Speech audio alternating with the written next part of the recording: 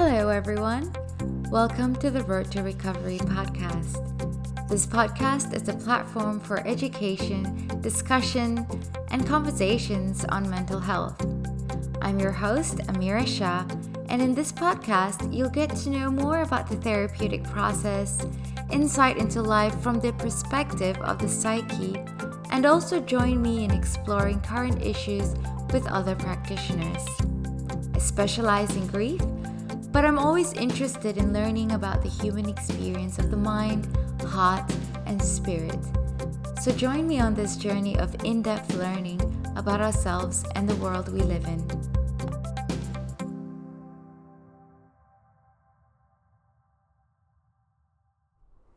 Hi everyone, welcome back to Science of the Soul. Today I'd like to welcome Enoch Behzadpour. He is the owner of a gym called YouFit 24/7. He has a certificate 3 and 4 in fitness and a degree in international business. And he's been in the fitness industry for 20 years. He's had this desire to help people improve their fitness for must be 20 years of his life now. So hi Enoch, How are you? Good, how are you? Thanks for having me here today. Thank you for coming. You're welcome. I'm very excited because, background story, I'm a member at Enoch's gym and I'm there quite regularly, as you can tell. Yeah, definitely. And we've had a few conversations and we pretty much enjoy talking to each other, and I think there's a lot to learn from him, so I've invited him to join us in Science of the Soul, and I wanted to know what his thoughts are around mental health and fitness. So Enoch, what do you think is the importance of fitness and how does it help with mental health? Look, I think it's extremely important to engage in some sort of physical activity, whether it's on a daily basis or a few times a week. And I personally speaking, I've been exercising nearly my whole life since I was a little kid. I remember I got glimpses of me, flashbacks of me doing push-ups and sit-ups when I was about 6 years old. Oh my god. Yeah, so I think it was sort of something I was born, loving to do. But I've realised how important fitness is, especially for myself, having gone through a lot of mental illness in the past, and the gym, really helped me get through those tough times. So basically you can feel down about whatever it is, you go and do a good gym workout. By the end of it, I'll guarantee you're leaving feeling fantastic. The body, when we stress, we release cortisol, which is a stress hormone. And basically one of the best ways to remove that from the body is by exercising. So I think it's very important for the mental health aspect, and I think it's very overlooked. A lot of people are quick to go and get medicated, by the doctors and so forth, and then they forget about the most simple thing, which is exercise. So yeah, something our body actually needs to do. 100%. So can I just ask you, maybe the answer to this, maybe not, do we produce cortisol every day, or do we need to make our body produce it? It's basically it's released when we stress. So okay. And then it can put us in that fight or flight mode. Okay. So yeah, you don't want to continually keep increasing cortisol. But yeah, it simply can happen by stressful situations. So you want to try and get rid of that as much as you can. And what happens is the exercise, when you exercise, your body releases endorphins, which makes you feel good. So it works on your dopamine, your natural dopamine levels.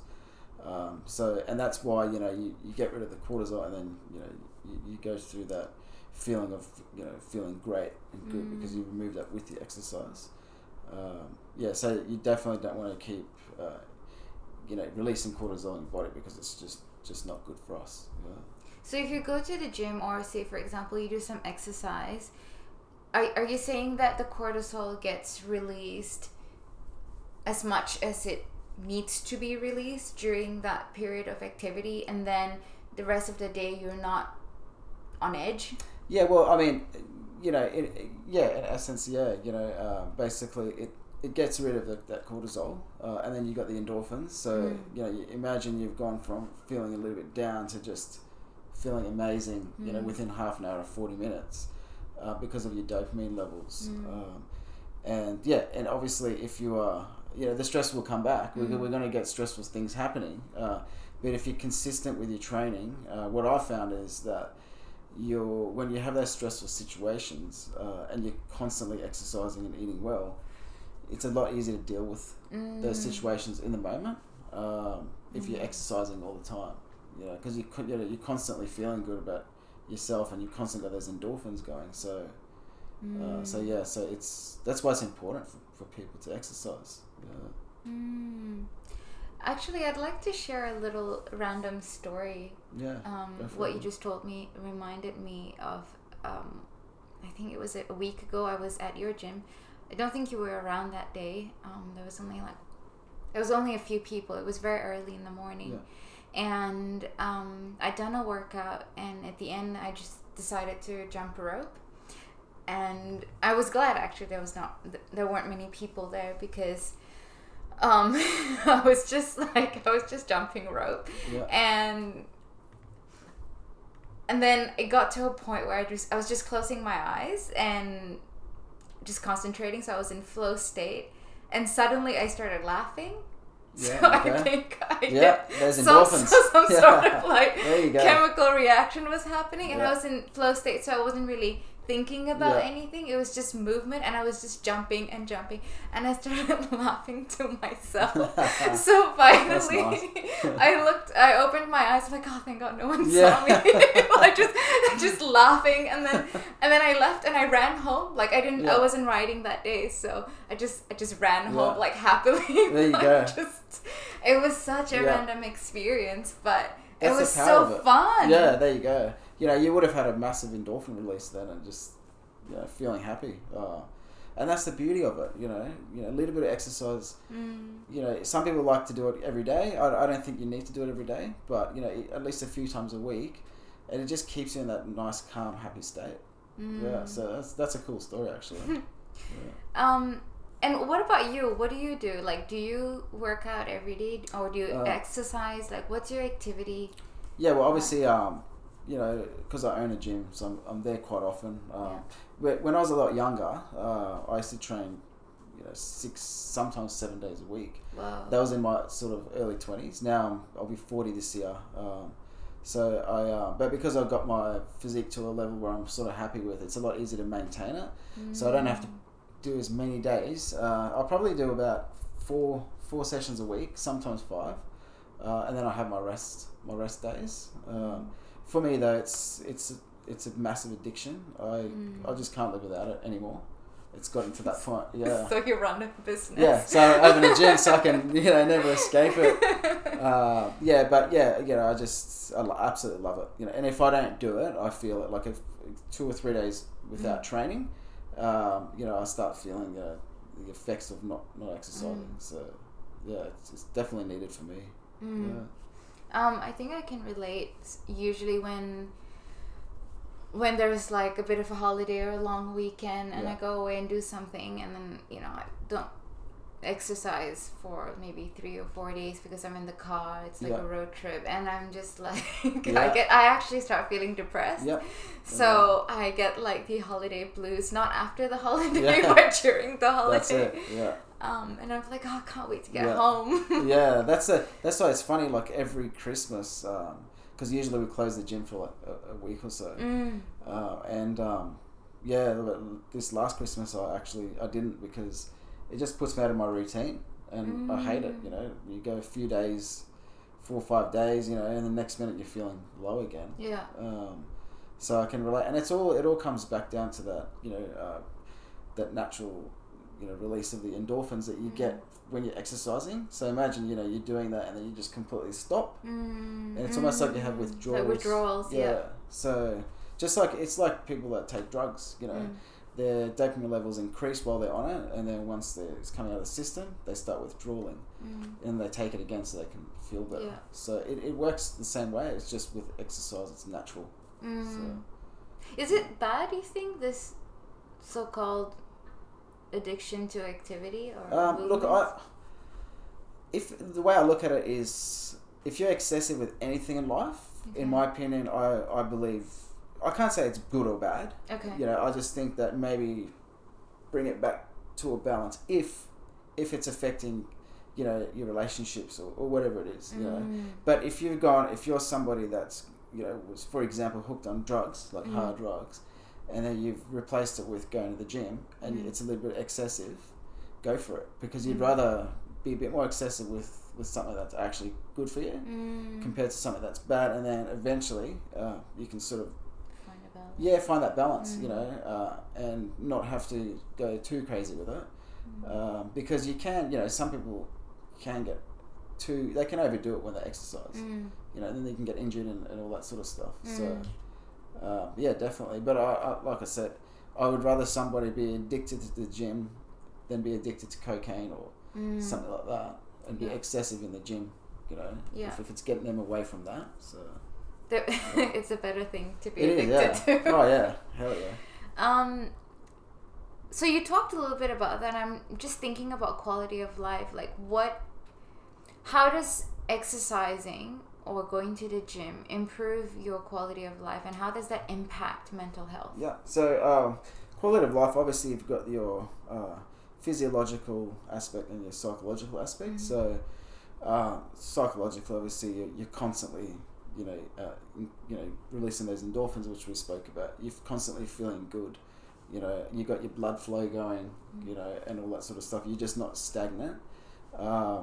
And obviously physically, you know, people want to look and feel good and feel comfortable, and skin, you know, so and those things all together, I think, really help with quality of life. The other thing is, obviously, when you exercise, you know, you decrease your chances of getting certain diseases like heart disease and so forth. So that's another aspect of quality of life. Bone density, you know, so a lot of people you see in their old years, you know, on those scooters, and you know, there's motorized, you know, I don't know what you call them, but motorized scooters, they can get themselves around because they can't walk anymore because they've got osteoarthritis and so forth. Oh, is that why? Yeah, a lot of people, you know, and you know, once you get older, your bones start getting more brittle and all that sort of stuff. And if you're not living a life of, you know, where you don't exercise and you don't increase your lean muscle, or increase your bone density, what's going to happen is we're just going to start deteriorating a lot quicker. You know, I've seen people, you know, being in this industry, I've seen people in their 90s that are still able to move extremely well, still able to exercise. They've got their cardio up there, and it's because they've just always exercised throughout their whole lives. Wow. So it really does help with quality of life, for your health, you know, your physical aspect as well, and it also helps. You know, I call it the ripple effect. When you're feeling really good within yourself, and you've got your health and everything, you know, in order, I feel that projects out into the universe, and it has a ripple effect, and it can help others, you know, whether they get inspired by you or whether they learn what you've done, you know, and then they do it because they seeing that it works for you. So why can't it work for me? So you're not only helping yourself, but you're helping the world. Yeah. With it, and you're helping improve everyone's quality of life. And the fact that you probably would be in a better mood than you're not otherwise. Cranky. Oh, that's it. You know, like you do a good half an hour workout, you're not going to walk out feeling angry. Yeah, that's true. Yeah. And you know what? I want to add something about the health and the movement and mobility of people in their older years. Is that I know for a fact that I have a couple of clients and friends as well who have dementia, or early onset, and Parkinson's, and a few of these sort of neurological deteriorations, and they have been advised by their neurologist to do impactful exercises that are difficult to do weights. Not really walking and strolling, but more something that requires energy and coordination. And apparently that can delay the progression That's of right. the symptoms. 100%, yeah. I mean, I personally know a couple of people with Parkinson's, and my grandma died. She had dementia, yeah, definitely they've been doing a lot of research around exercising and also like people, for example, with Parkinson's, the diet, things like gluten and stuff like that can make it worse. So the nutrition side of things as well, but definitely. It comes down to doing a bit more than just your general exercise, which is walking and all that stuff, because that's what we've done our whole lives. And you really got to get in there and help, increasing that lean muscle, the bone density, and just having that movement going. And it can definitely, delay, just even help you with the symptoms and delay it from getting you a lot quicker than it would if you didn't do anything about it.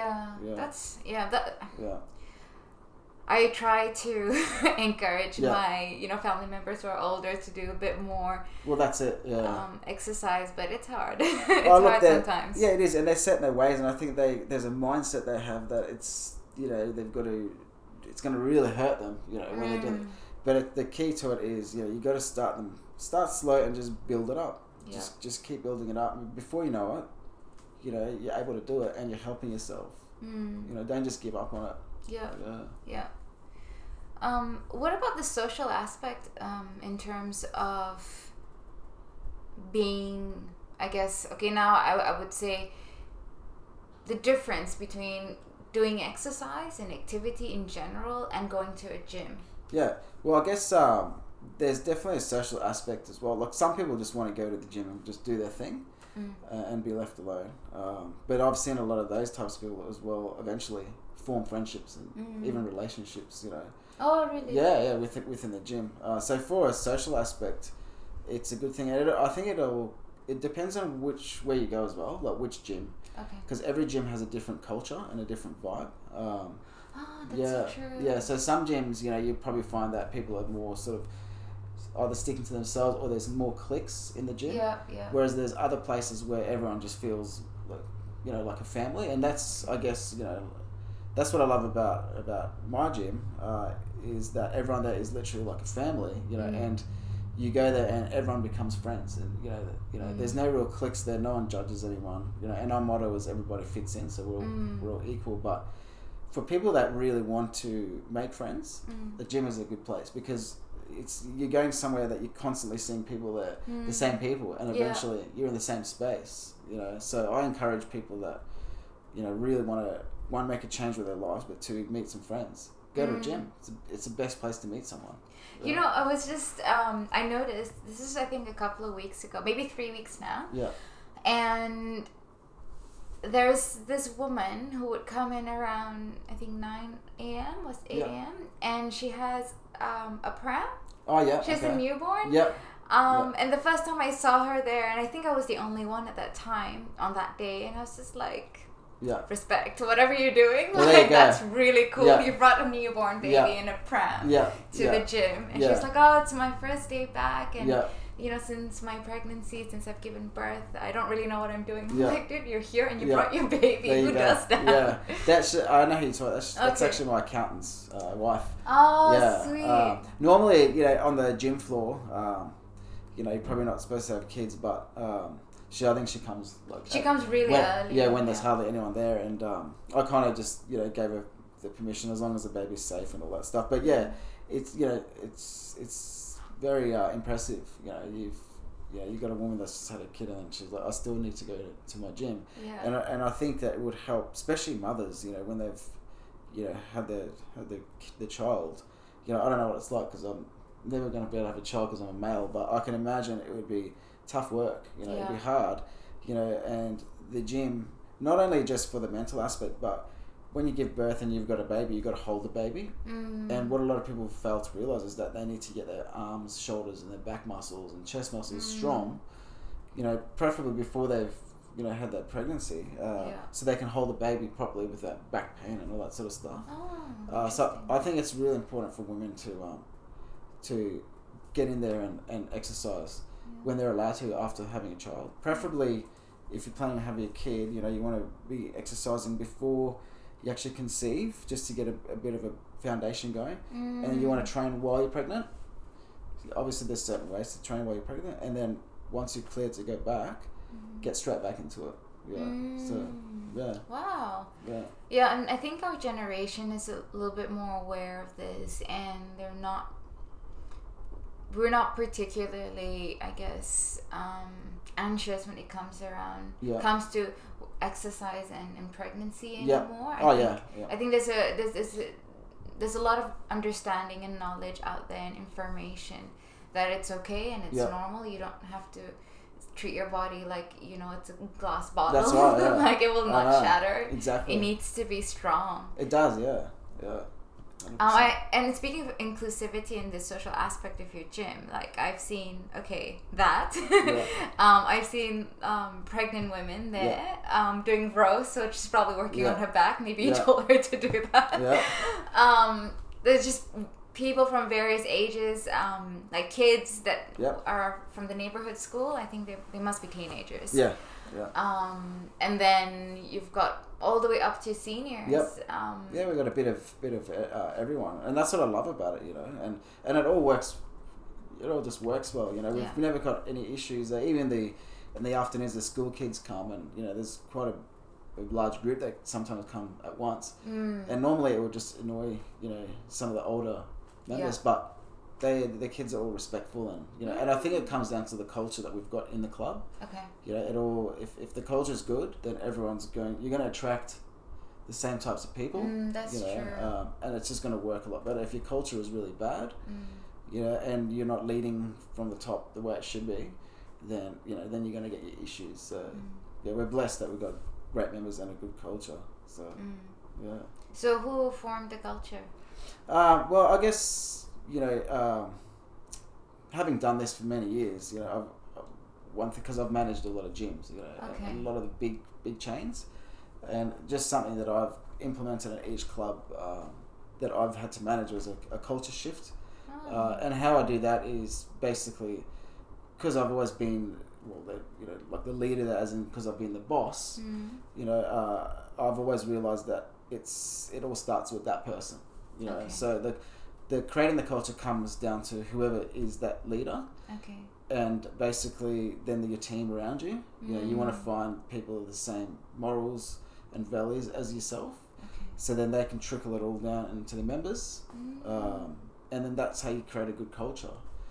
So for example, if I was in a bad mood every day and I'd go to the gym and I was going off at the staff and I was picking at everything, how are they going to feel, right? They're going to hate coming there.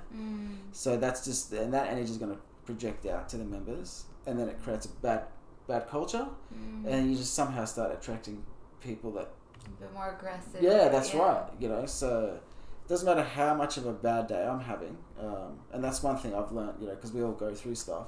As soon as you walk in that door, you got to let all that go, because if you don't, then you're going to start ruining the culture within that club, because people can feel it, right? Like you can feel it when someone's angry, or they don't even have to say anything, you can just feel it, and then it just puts a negative spin into everything. So obviously the culture change, I created that from day one, and then the team and whoever else had to, pretty much was following the same sort of principles. And that's how it's pretty simple. You need to keep everyone there happy, I guess. Keep them happy so they don't put any bad negative energy onto anyone. And that's how you keep that culture alive.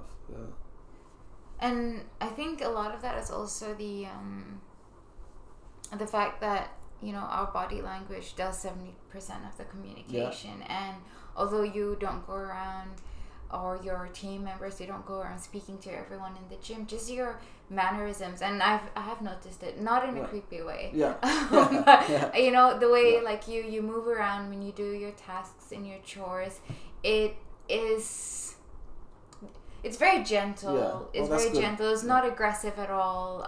There's no rush. I don't see you rushing. Nice. So it kind of keeps a certain sort of calmness at the gym. It's very calm. There's no like rush. There's no and that's the other thing which I've noticed, and I've been at your gym for 6 months, 7 months, I don't know, October. It's since been September, October, something like that. And I've never felt impatient. And I've never received any. I haven't received any like negative kind of reactions or inputs, or even looks by anyone else when it comes to sharing machines or waiting for each other. Everyone is so courteous. It's so strange because I come from such a big fast city where there's the population density is just too high, and everything is extremely capitalized and commercialized, and everything's go fast, and if you're holding someone up, you really like feel guilty. You want to get out of there. But I don't get that at all. I'm glad that you've been able to actually observe that, because it's just nice to hear, because when, being the business owner, you just you don't really see yourself doing those sorts of things until someone actually acknowledges it. So that's good, to hear. And I guess that like the whole culture thing, coming back to it, those things are so important, because if you did see me there, like running like a headless chook, looking stressed all the time, and believe me, there's things that happen, and I get stressed, but I just never try and show it. And I think that that could help keeping things calm, and you having said that just makes a lot of sense, because I have been in some establishments where you just feel that, you just feel like there's a huge rush, and they're basically just waiting for one person to leave so then they can deal with the other person and all that stuff, and they just forget that you're actually projecting that out to people. So you need to just calm down. Like, everything's going to be fine, and let it just flow. So yeah, thanks for mentioning that, because that's good to know. You're welcome. I'm a bit observant, that's good. given my background. But how do you keep things, like, I wouldn't say under wraps, because you seem to me like someone who is quite in check with his mental health. Like, I don't think you're the type of person that would suppress, but how do you keep things regulated when things get a bit crazy? Well, I guess I've learnt a lot over the years, and like it's you basically got to practice. Every time some situation arises, you need to remind yourself, okay, this is happening. How do I react to this right now, and how do I deal with it accordingly? In the past I was quite reactive with certain things and situations, but I think in recent times I've learnt to try to be more proactive with it. So if something happens, something goes down, you acknowledge that there's a problem. How do I fix it? Instead of, I acknowledge there's a problem, and I'll just keep acknowledging the problem over and over and over, and then it becomes a huge problem, and then you've just got no energy left to how to deal with it. So it just comes down to when things happen, just deal with it, find the solution. Once you've found the solution, then it's gone, and then you get ready for the next issue, and then and just deal with it each time. But it does come down to practice. What about when there's no direct or immediate solution? Like, how do you deal with things then? So basically, if naturally when something happens and we get stressed, the peak of the stress is the initial moment, right? Like, at the peak of it is you're just angry or whatever it is, and you have all these bad thoughts. And if you realize that there's no short-term solution, like immediate solution, basically what I tell myself is it's going to get fixed anyway. It's going to get sorted regardless. But then, once the peak of that worry or that stress is gone, then your mind's more clear, and then you delve into it more, and then really work towards that solution. Because everything has a solution. Some things just take a bit longer to solve, And how do you sit with that, with the time? Well, there's some things that you can control and some things you can't. So if you can't control it in that time, I just literally leave it to the universe. And I something that my wife taught me in recent years is thank the universe for good things happening in your life. Thank the universe. Don't ask for it, but just thank the universe. So for example, if something goes down, say at the gym, or the door breaks down or something like that, and I know there's no short-term like immediate fix, I'll literally thank the universe and saying, thank you for getting this problem fixed for me. Thank you. And visualizing it and believing it. And honestly, it works. Really? Like, it works a lot. That's awesome. The mindset, it's something I've practiced, recently. Even being a business owner, sometimes you'll have slow periods. So, for example, about a month ago, we had 2 weeks of it was just really dead. But I believe it was because of my mindset at the time, because I started buying into the fear of it. As a business owner, especially with all the COVID stuff that's happened and the lockdowns, I've had a bit of fear pop up. Like, what if this happens, or what if I lose my business? But in that week, I remember in those couple of weeks, I remember saying to myself, "You're creating this. You're creating this downward period in your business because of your mindset." So what I started doing is every single day I started talking to the universe and saying, I choose to not buy into the fear. I just kept saying, I choose to not buy into the fear. And I swear within a couple of days, I started getting all these inquiries and sales. Seriously? And I hadn't done any marketing, nothing. It was just my mindset, like just telling myself that. And all these things were just, and I've done it before. I've practiced. I've had times where, the business was going a bit slow and I'm like, I'm doing all the things that I'm supposed to, but it was just me not believing. I was just like, just the fear. And then as soon as I get myself out of it and I start thinking positive, it just starts getting busy again. It's just interesting. It's unbelievable. And that's something that I've been practicing that for many years now. But it's something that really my wife helped me with, because she's just always zenned out. Like she's just got a way of knowing that everything's gonna be fine. Gonna work out. Yeah, it's not over till the that's lady it. says. Yeah, that's right. Yeah, I've met your wife. I've had the pleasure to meet with her a few times. I haven't really spoken to her too much, but she's so calm. Yeah, she's so zen. She's very, very, very. I've never met anyone like her. Even like recently, as I've told you, she had a health scare, and her GP, basically told her that she possibly had a malignant cancer. And I remember when we were there, I just started bawling my eyes out, and she just looked at me and smiled, and she was just like, "Don't even worry." And I remember we left that doctor that day, and I just sat in the car and I just kept crying. She was just looking at me going, "You're buying into the fear." So even if what the doctor's saying is correct, which the diagnosis was wrong anyway, thank God. She said to me, she goes, "I choose to not let this take over me, and I know that I can heal my body." And then that night, I remember we were at home, and I was not in a good way because I was so worried. And we're watching her favourite show, The Big Bang Theory, and I just couldn't enjoy it because it's a funny type of show. Yeah. And she's laughing at all the jokes, and I'm like, I remember I looked at her, I go, "How can you be in this such a happy state when the doctors just told you that possibly you've got malignant cancer?" She goes, "Because I choose to be like this, and I choose to not let it, take over." But she said that she's worked on herself for many years to be able to get to that level. Okay. And that's what I strive to get to. Yeah. And I think that if we can all get to that level, then the world will be a better place. Wow. Yeah. I'm really inspired hearing that story, and you're very lucky to live with someone, to be in such a close, intimate relationship with someone who is such a role model in that sense. 100%. She's helped me.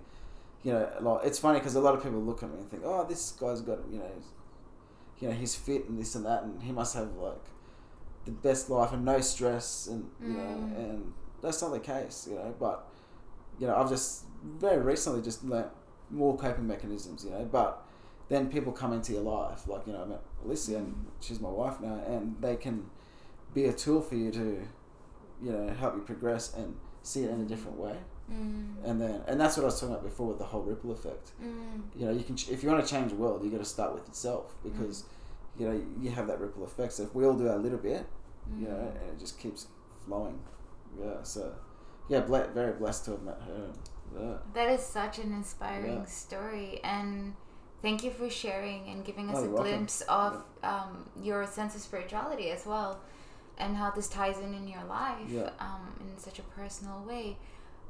Is there anything else you'd like to share about your personal journey around mental health that you think might benefit people? Yeah, sure thing. Look, I went through I've my whole life gone through mental health issues. More so, it was basically, to cut a long story short, it was 2012. I was in a car accident and I was severely injured, and so the doctors and I was off work for a few months and everything, and then the doctor started prescribing with pain medications. So they start the less hardcore tablets, I guess, if you want to call it, but most of them just weren't working. I was in a lot of pain, so and then they started giving me Valium and to calm my muscles, and they were giving me these tablets called Tramadol and Tramadol. Yeah, Tramadol. and then, That's an interesting one. yeah, and oxycodone and all that stuff. So I was heavily medicated, and there was instances where I pretty much nearly lost my life because of the tablets, because I started building up a high tolerance, especially to Valium. I started building a high tolerance, and then before I knew it, I was taking like 10, 20 tablets a day. What? Yeah. Sorry. Yeah. How? It was because your tolerance builds up so high, and because I was off work, and then I started going into a downward spiral, and I was heavily depressed, and it literally was making me suicidal. So in the mornings I'd wake up thinking, I just don't want to be here anymore.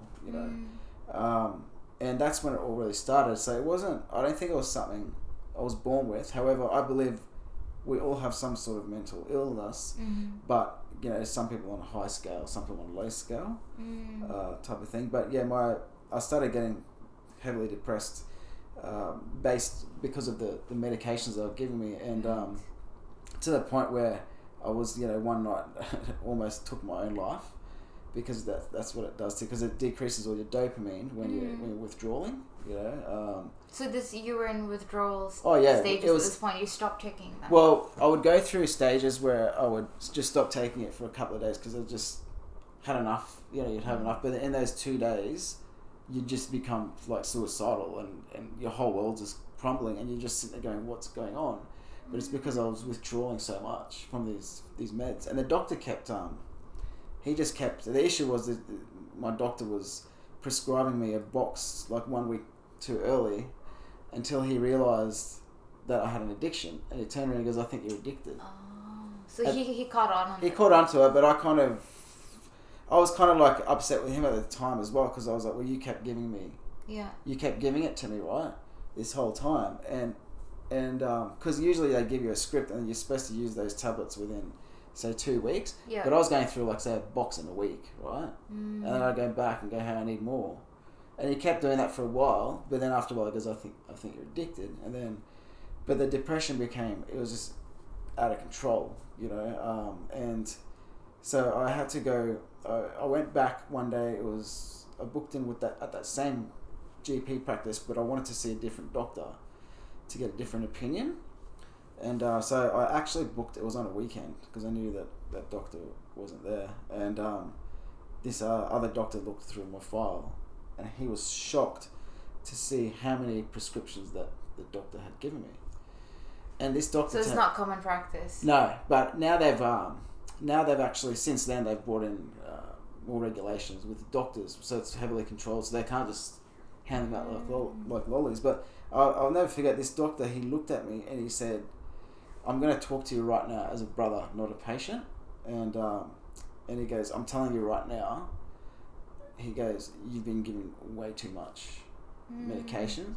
And he said, "The reason why you're actually feeling suicidal and depressed for all this time is, in my opinion, because of the medications that you're on." But I battled with it for another, probably like, I don't know, it was 2012, so like I probably battled with it up until really like a few years ago. Hey guys, thank you so much for tuning in to Science of the Soul.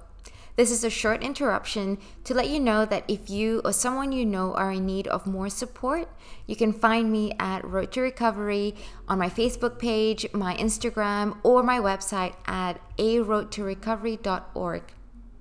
I hope you've enjoyed listening so far, and now let's get back to the podcast. Yeah. Wow. Recently, yeah, because it was on and off, because you get so addicted, and then you need the pain killing aspect. So I went through like it's been a crazy journey of like up and down, get myself off it, and then you go back on it, but what's kept me going is the gym, so exercising. I swear if I wasn't a gym guy, or I don't know, I probably wouldn't be here right now, because I think it would have just overtaken. And now like my full addiction is the gym, and even that, it's not excessive, but that was my sort of mental health journey, was basically because I was given all these medications, and it was causing this false type of depression, and then I had to go on antidepressants. So I was on. Are you serious? Yeah. Oh my god. Yeah. So I went from, and the GP just recommended. He goes, look, you're either going to top yourself right now, or just get on these tablets for a good couple of years, so we can just make you feel better again. And then for a couple of years. Yeah, but it ended up being like 5 years I was on them, and in the end, I was just like, I don't want to be on these medications anymore. So I just stopped one day, and I didn't realize that you're not supposed to wing cold off. turkey. Yeah. And I went through hell. Oh no. And so I had to go back to the doctor, and they had to put me back on. Then I had to do like these weaning off programs, but I had to. It was the opiate addiction was probably the worst. And I had to go and do this program with Queensland Health, where they get you off it, but then they give you these tablets called Suboxone, and it was even worse. And I was like, what's the point of? So they basically, it's like an opiate, but like a less aggressive one, or less potent one, I guess. But it was just messing me up. And I remember going back to the lady going, what is the point of this? Like, you're trying to make me, get rid of this one addiction, but you give me another one type of thing. So I went through all these like processes, and I went to all these different healers to help. I did hypno. In the end, it all came down to me realizing that there's no one out there that can help me except for me. There is no one out there that could get me off them. It was just me, myself. Really? Yeah, because I've tried so many different ways, and they were all like, oh, we can help you, but really it comes down to you. It comes down to how bad do you want to stop. Do I really need this anymore? Like, my pain's a lot better now, and it's just serving me no purpose. So that was my mental health battle, and obviously when I was younger, I had, growing up was a bit tough for us as well. Nothing to do with my parents, amazing people, but I remember, as a kid, I just didn't feel accepted and stuff like that. Did you grow up in Australia? Yeah, I grew up in Australia. Were you born here? Yep. So I was born in Mackay in Australia, and then we moved to Brisbane when I was 8. Okay. But at the time, when I was a little young kid, we lived in Bowen as well, which is near Mackay, and my parents were like tomato picking. Cool. Yeah, but we lived on this farm, and the guy that owned the farm, he had the only workers he could get were people from overseas, immigrants and all that sort of stuff. But he was a very racist man. And we used to, so my parents, we had like a tent that we used to live in on his property. And one of the reasons why I think I grew up feeling a bit outcasted, I guess, was because of that experience of living there. The guy wouldn't let my brother and I play with his kids. Wow. Because of our skin colour and ethnicity. Yeah, and he made it quite clear to us. Wow. Yeah, so I think some of my mental health can stem from when I was a child, but I think majority of it was literally from the drugs, the medications, and until you get yourself out of it, like, no one can really help you. There's tools and all that, and it's just the same thing with the gym, like, you could be there all day and give someone advice, but you can't force them to do it.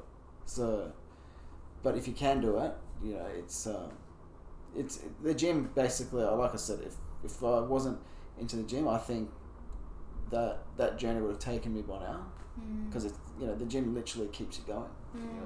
It's really strange, because when you think about places of inspiration, you think about like the Louvre, or like all these museums, and what is that tower called? The Eiffel Tower. Oh yeah, that one. That tower. Yeah, that one. That one. Yeah. And all these like the Sistine Chapel, all these beautiful places, the Great Wall. I actually had a dream about the Great Wall of China last night. Really? Wow. Yeah, and then I also dreamt this guy stole my car and then he lost his arm. So I'm guessing watching too many Asian zombie movies. Yeah.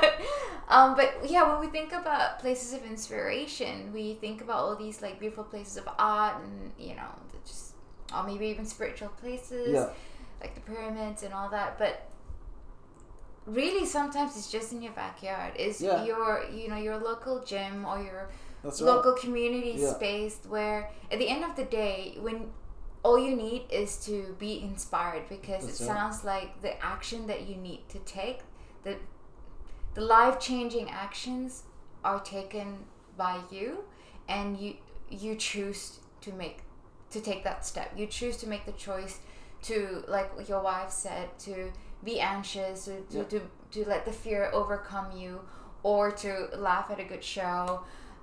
You make that choice whether or not you want to be at the gym to feel good and do something about yourself, or you just want, if you want the place to make you feel worse about yourself. Yeah. And when it comes down to such a scary experience, such an in-depth experience of addiction to drugs because of an accident, it sounds like you were the only one that decided that you had to say no. Oh, I had to. It was to the point where, I remember once, I was almost. It was basically like I was in almost like a 2-day coma. What? I couldn't be woken up because of the amount of Valium that I had, and what happened was I somehow got my dad's car and I drove it to my friend's house and I crashed the car, and I think what happened was I told Dad that night, I was like, I'm going to be staying at my mate's house for a night or so. I was really out of it at the time. And then, and I remember waking up it was like a day and a half later or something. What? Yeah. Where? In the car? No, I was at my friend's house, because what happened was I crashed the car and I called my mate because I was going to his house and it was still drivable, and he's like, just get the car here. Got the car there and he could see I was just out of it because the Valium just zonks you out almost. Wow. And and I told him what happened, and so basically he said that I literally was sitting down and then I got up and walked outside and he goes, I just fell to the ground, I just kneeled onto the ground, and he said next minute, he said, you were just asleep. And he kneeling. Yeah, no, I kneeled down and then he went and sort of grabbed me and he was like picking me up going, what's wrong? But he knew that I had been medicated because he knew about my addiction back then. So, so basically he just made a bed and I slept, Oh. And then Dad, came and like a day and a half later or whatever, he was worried. But because I told Dad, look, I'm not going to be home for so he was like, all right, he's out. Yeah, and I remember, and that was my turning point, because I remember waking up and Dad was there. I was just like, what's happened? No recollection of anything. Really? Yeah, because it wipes you out. Like at that moment, I just didn't know what was going on. Whoa. And then and then Dad, was speaking to my mate, and then my mate kind of reminded me of what happened, and just sort of the flashbacks. Oh my God. And I mean, it was stupid because I had no control. I was, I could have killed someone that night. Could have killed myself. And that was it for me. I turned around and said to myself, well, it's either this is going to take you or you got to stop before it, And and then I literally tried I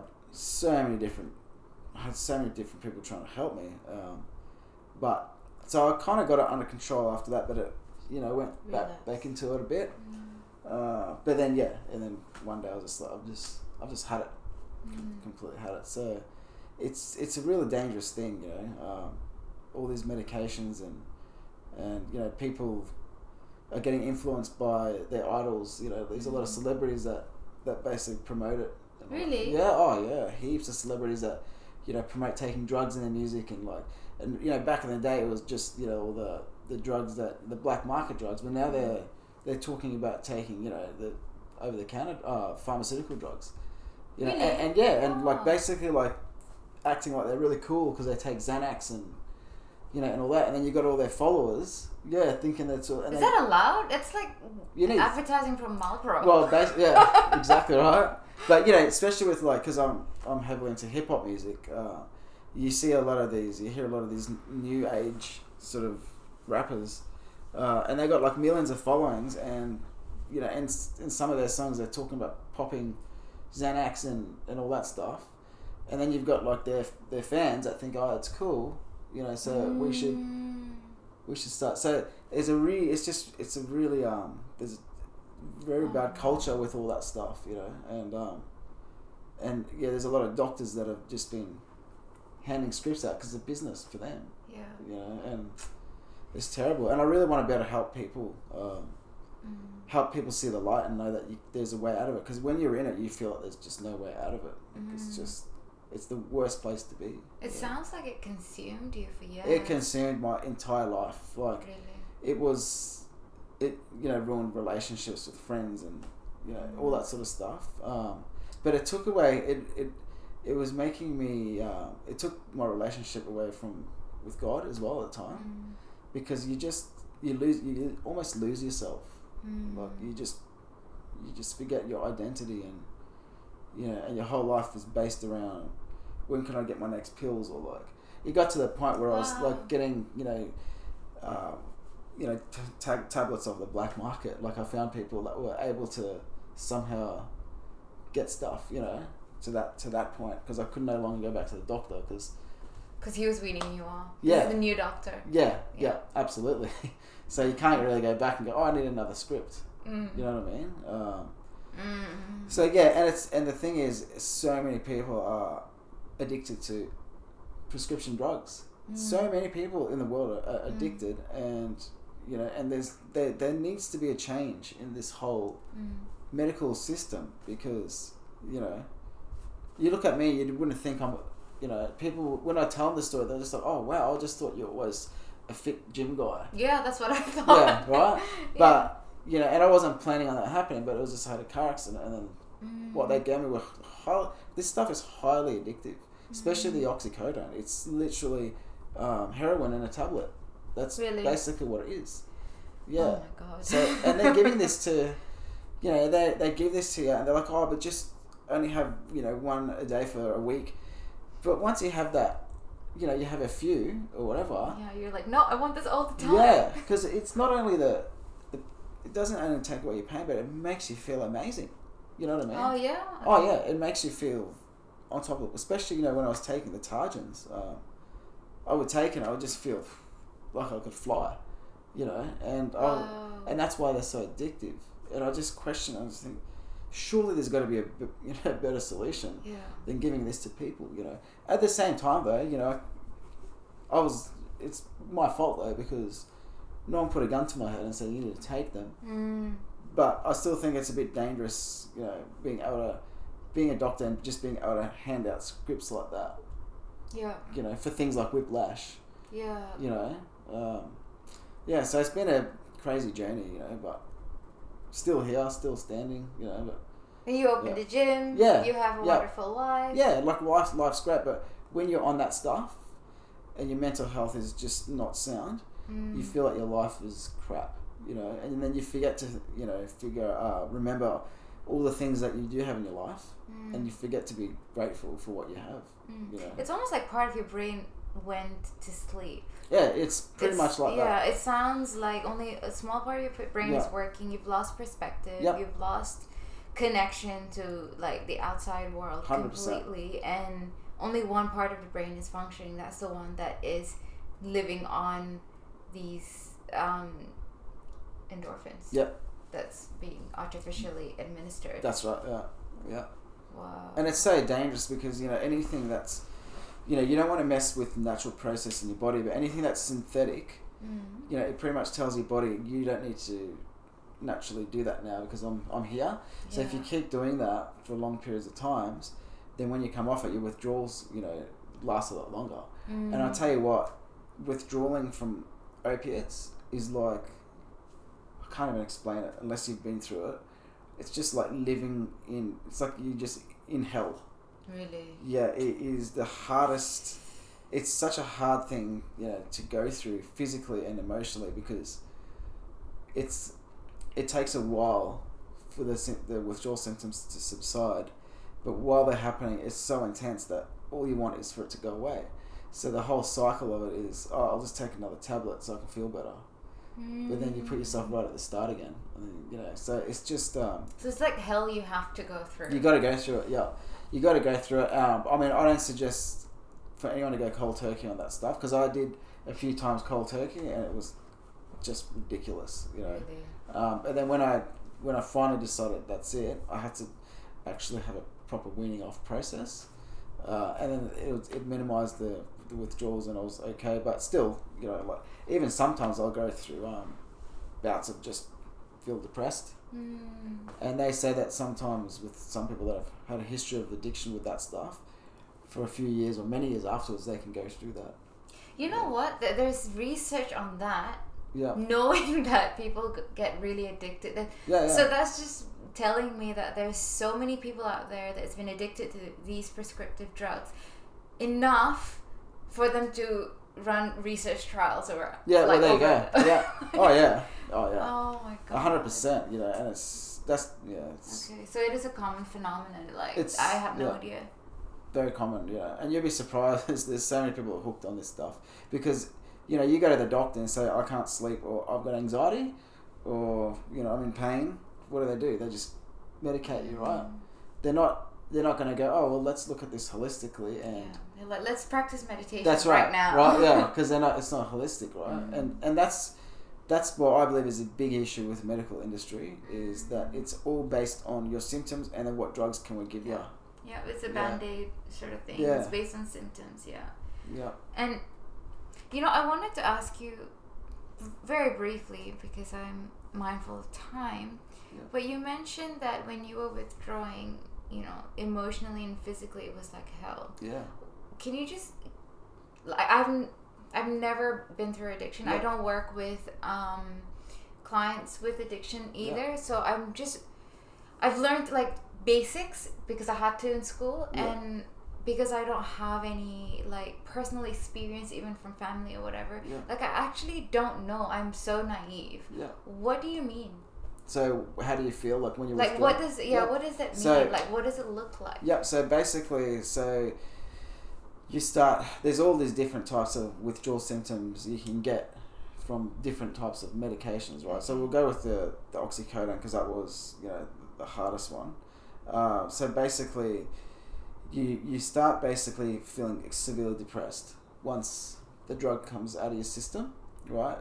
Extreme depression, because your dopamine has just completely... So it was on a big high, and then it's dropping, and then it takes so it's time. A plunge. Yep, and then it takes time for it to build up, right? So you go through that. But what's going through? What do you feel? You feel... What's happening for you in your head? In my head, it's basically how do I put this? It's like I just want to be able to rip through my body and escape. I would just want to take... It's really hard. You feel so uncomfortable in your skin and in your head that you just don't want to be yourself anymore. It sounds like hell. It is, right? It's imagery from hell. It really is. And then you start looking at other people and going, I actually wish I was that person right now, because they're not going through this. I would do anything just to trade places. I'm going through hell. You'd shake, so you get tremors. You would sweat. Oh my gosh. Can't sleep. Bad thoughts in your head, the most negative thoughts pop in your head. You have really bad stomach problems, so digestive issues and all that. Can you eat? You can, but not as much as because you go into so much stress and anxiety that naturally when that happens anyway, you can't really eat. But because your whole digestive system takes a hit, it takes time for you to be able to eat properly. So I was there'd be times where I'd lose weight when I'm for example, trying to go cold turkey, I'd just lose 4 or 5 kilos in the week because I couldn't get Are you serious? Yeah, get my meals in, and then people would be like, "Oh, are you alright?" And then I'd have to lie and go, "Yeah, I'm just on a cut. I'm just cutting," because I didn't want to tell people. But it was really bad. You get goosebumps. You get it was even bringing my PTSD back. So I'd get like flashbacks of stuff that I've got PTSD over. So it was like really bringing those things back. Nightmares, you name it. Like just, it's the most uncomfortable feeling and pain as well. Like, because when you're coming off it, your receptors, that we're used to having the meds, no longer, working because it takes a while for the receptors to regenerate. Yeah. So then you get these phantom pains, and you just start getting like muscle aches. And they're not real. They're not real. Well, it's just, it's mental. It's real in the sense that because you're withdrawing, right? Okay. So it it's not real, from like you're not bruising internally or anything. No, and it's not like because I've just picked something up heavy and I've hurt myself. It's literally like full on pain because the body no longer has that drug to help you for that period of time. And it took, when I did it properly, it took me probably about a good, 2 or 3 weeks for those symptoms, the withdrawal symptoms, to subside. But 2 or 3 weeks of going through that it feels like forever. Because it's 24 hours a day, right? The only time you can escape it is if you're asleep, but you can't really sleep that well. Oh my God. Either. Yeah. No wonder you'd want to kill yourself. Oh, it was just, you did. You definitely, you get to the point where you're like, this is just too much. But, I'm not that weak to escape. I always told myself, I do get those feelings of suicide, but it's just not going to happen, Yeah.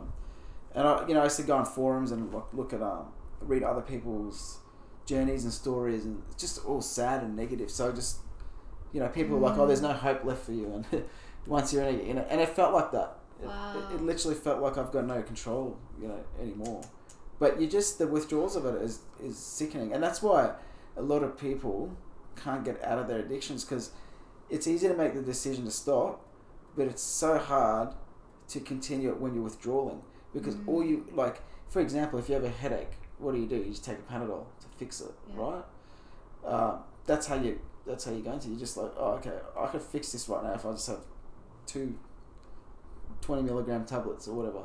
But then I'm screwed again the next day. Okay. So it's really tough, and that's why people revert back to it in the first week, because they go through the withdrawals and they feel better, and they can't push through that darkness. Yeah, because like, for listeners who can't see my face right now, Yeah.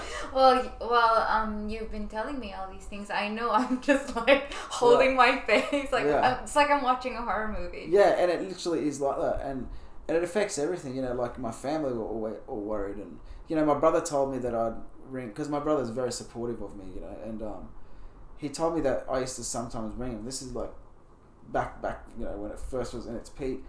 I would just ring him and abuse him. Are you serious? And just go off, and no recollection of it, no idea. Because that was when I was heavily on the Valium, because the Valium literally can wipe your memory, and then I was using it to escape a lot of my pain and all that stuff, and then you use it as an excuse. I'll just take it so I can, feel better. But it's all rubbish, and I'm glad I went through it though. I'm really glad I went through it, because if anyone can come out of an opiate addiction or a benzo addiction, you can conquer anything, because it's like, especially the opiate one, it's, and speaking to, a pharmacist, who's a relative of mine, he knew about it.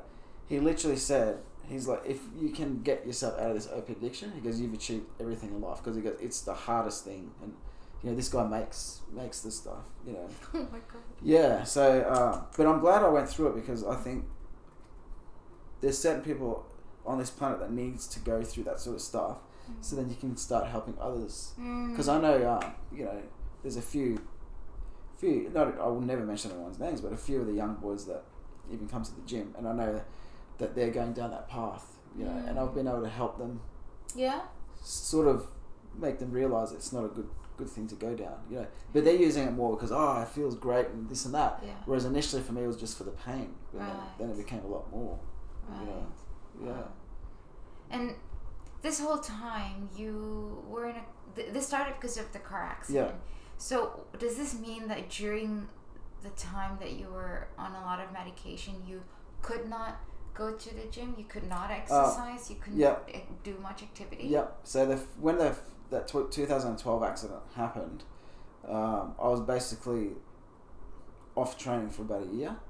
Oh, okay, that's long enough to really change your headspace. Oh well, that's the thing, because the doctors were like, no, you can't go to the gym. And at the time, because it was a work accident, so I had it was like when I was at a job, and because it was a work cover thing and all that stuff. Because I remember telling the doctor, there's no way I have to go to the gym. He's like, but you're not supposed to because of your injuries and the work cover and all that sort of stuff. And I remember it was about 12 months, and I think that's what made me severely depressed more than anything. It was the lack of exercise. But back then, there's a theory that when these accidents happen, you need to just stop. But now the science is showing it's different. Okay. It's better to move because you actually get better recovery and all that stuff. Oh. So that it was literally 12 months, and for me to have 12 months off, it's a huge I can't deal. imagine. Yeah, it was tough. So I was not only getting depressed because I was on the meds, but I was also depressed because I wasn't training. But the injuries were that bad that I couldn't work for 4 months. Could you walk? Could you swim? Yeah, no, I could walk and all that, but there were days where I literally, if I didn't have a tablet, I wouldn't be able to walk properly or. Wow. Because it was pretty bad. Yeah, it was pretty bad.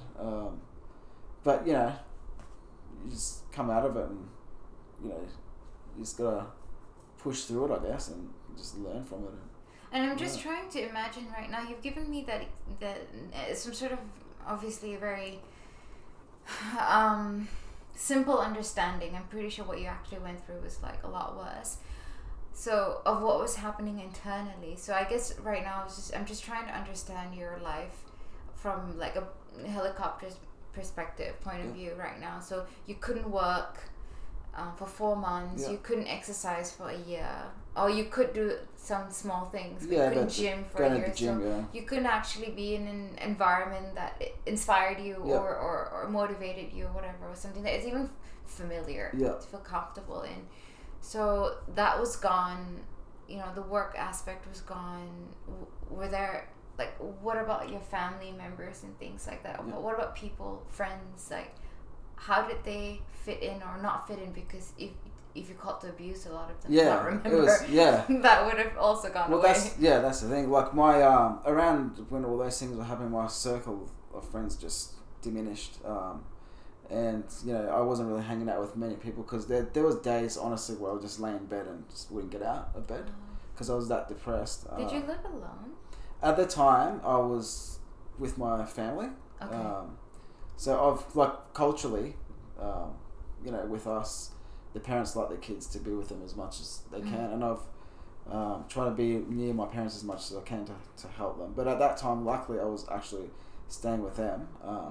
But it was tough for them because I don't think they understood what was happening. Especially my mum, she just didn't get it. Why was I acting like that or being erratic? Oh. Yeah. Okay. But I think my brother would tell her because there was times where I would, this stuff makes you angry. And before all that, I was the most upbeat guy. Positive. Like there was no problems. That must have freaked your parents out. It did. It really did, and they didn't know how to deal with it. But my brother helped me a lot. Like my brother would bring me every day and all that stuff. But it really can wreck a lot of relationships and friendships because when you're going through that and you're addicted to that sort of stuff, you can push a lot of people away, or you can say things that you actually don't mean. Like it literally almost it's like puts words in your mouth that you physically say. Example? But just like nasty things. Okay. Like nasty things like okay, I'll give you one example. These friends of mine in Sydney, because I record music, so I write hip hop music. I've been doing it for years, and they basically one night on Facebook they released this song, and it was with this guy, and I made it, and I was heavily on Valium that night, whatever else, I don't know. Yeah, and I remember waking up the next day, and he sent me and I woke up to his text going, why would you say that on Facebook? Look, why would you? I was like, what are you talking about? So I went and had a look, and I literally just gave them crap for this song that they recorded because I was like, oh, you know, you guys are just trying to. I forgot what I said. I just said something like, you guys are being tryhards now, or something like that, right? Which is totally out of my character, right? Yeah. And I knew these people, right? And then I was like, what the hell? Like, what? Like, and it upset them, obviously, right? Yeah. So I was like, why would I say this? Don't even mean it or anything like that. I didn't even remember. No. And I was like, oh, it's obviously the drugs, because that's just not how I am, you know. So it would make you do and say things in some situations that, one, you wouldn't even know, like, remember you did it unless the person reminded you. Two, it's just not something that you would normally say, you know. So it's just really dangerous stuff. Like, it's not. Yeah, if you can sort of find a better substitute, if you're in pain and all that sort of stuff, find it, because in the end that stuff will just destroy you. Oh my gosh, it sounds like you were possessed almost. It almost is. It's like something taken over you. Yeah. And it's not nice. Not at all, you know. And when you're in it, you just got no control. Like, it takes over you so much, you know. And I think it was obviously because I was taking too much of it. Because how it works is you take it, then it works really well for the first few days or week, and then the body gets used to the dose, and then it stops working. It stops, you know, it's not as effective for your pain. That's why so you take more and more and more and more, and then before you know it, you're like, wow, this is my whole life now. Like, how did you reintegrate from that? Like, so say you've kind of started the battle of battling yourself, pretty much. And then now you're going back into the world. So now you're a successful business owner, and like, how did you get here? What was the reintegration, like building back relationships, finding your body again, and all these sort of things? Yeah. Like, how did you do that? Definitely. There was a couple of relationships I fixed up. Okay. And like the important ones, but they were pretty understanding. But really getting back to basics. Getting back to, you know, my gym stuff, making sure that I'm consistently eating well, and just kind of like remembering who I was before. And before that, I was the guy that was sociable and, you know, no problems, you know, meeting new people, or, you know, no insecurities about being in crowds or anything like that.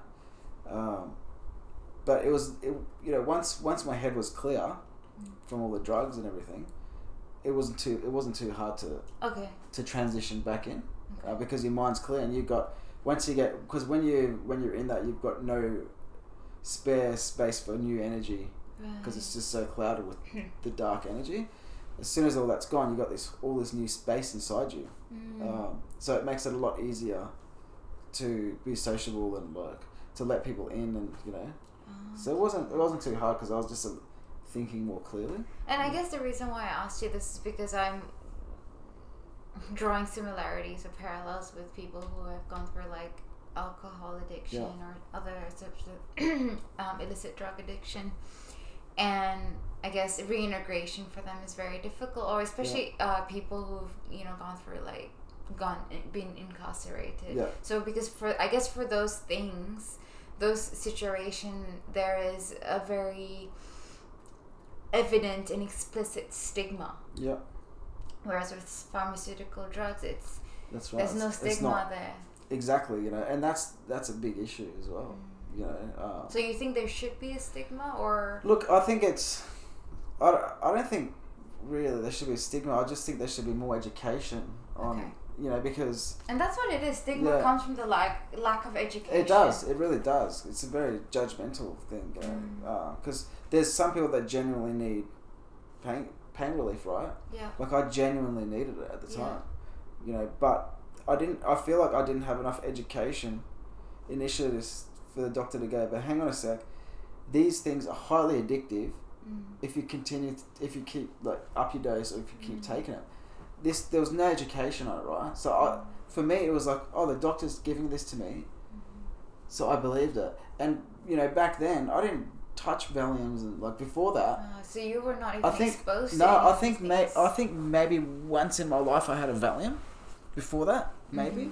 Certainly never had opioids or anything like that. Maybe once or twice when I was like in really bad pain. I had a Panadeine Forte back in the day. Okay. But I didn't even know what tramadol was. I had no idea what Targin meant or anything like that. Oh my god. Yeah. You were thrown in the deep end really fast. Yep. They gave me all these things, right? And they moved me up, because they start you with the base stuff, which is Panadol, didn't do anything, and then Nurofen didn't do anything, and then they just work you up, right?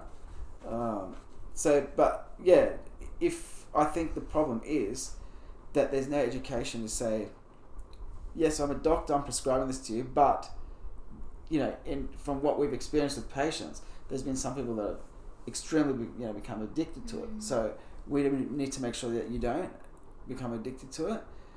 There was never talks like that, so I just thought, the doctor's giving me the script, it's safe. That was my mindset. It's coming from a doctor. Yeah. And I thought, I felt like I'm not going to get judged by my family because it's coming from the doctor. Yeah. So doctor says. That's all right, and that's why there's no stigma, because it comes from the doctor. But that's the issue. There needs to be education. They need to.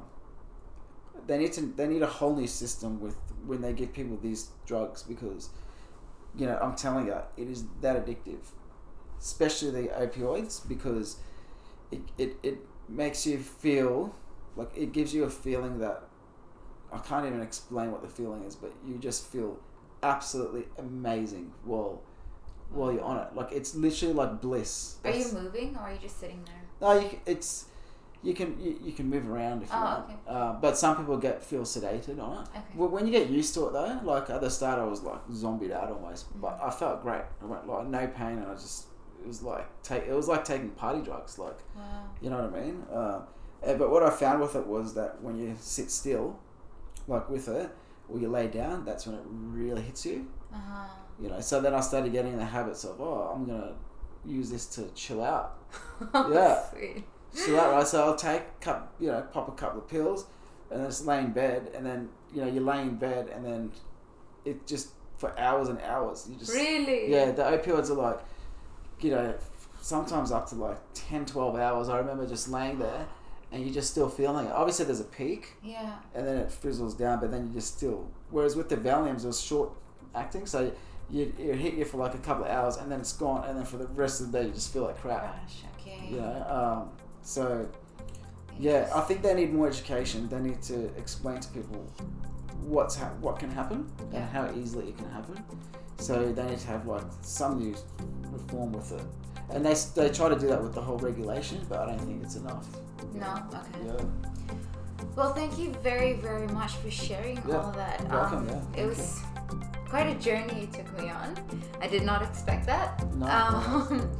But thank you so much for sharing and for your time. And thanks for having me. For joining us. Yeah, awesome. Thank you. And maybe we will catch up again soon. Sounds good. Okay. Bye, everyone. Bye.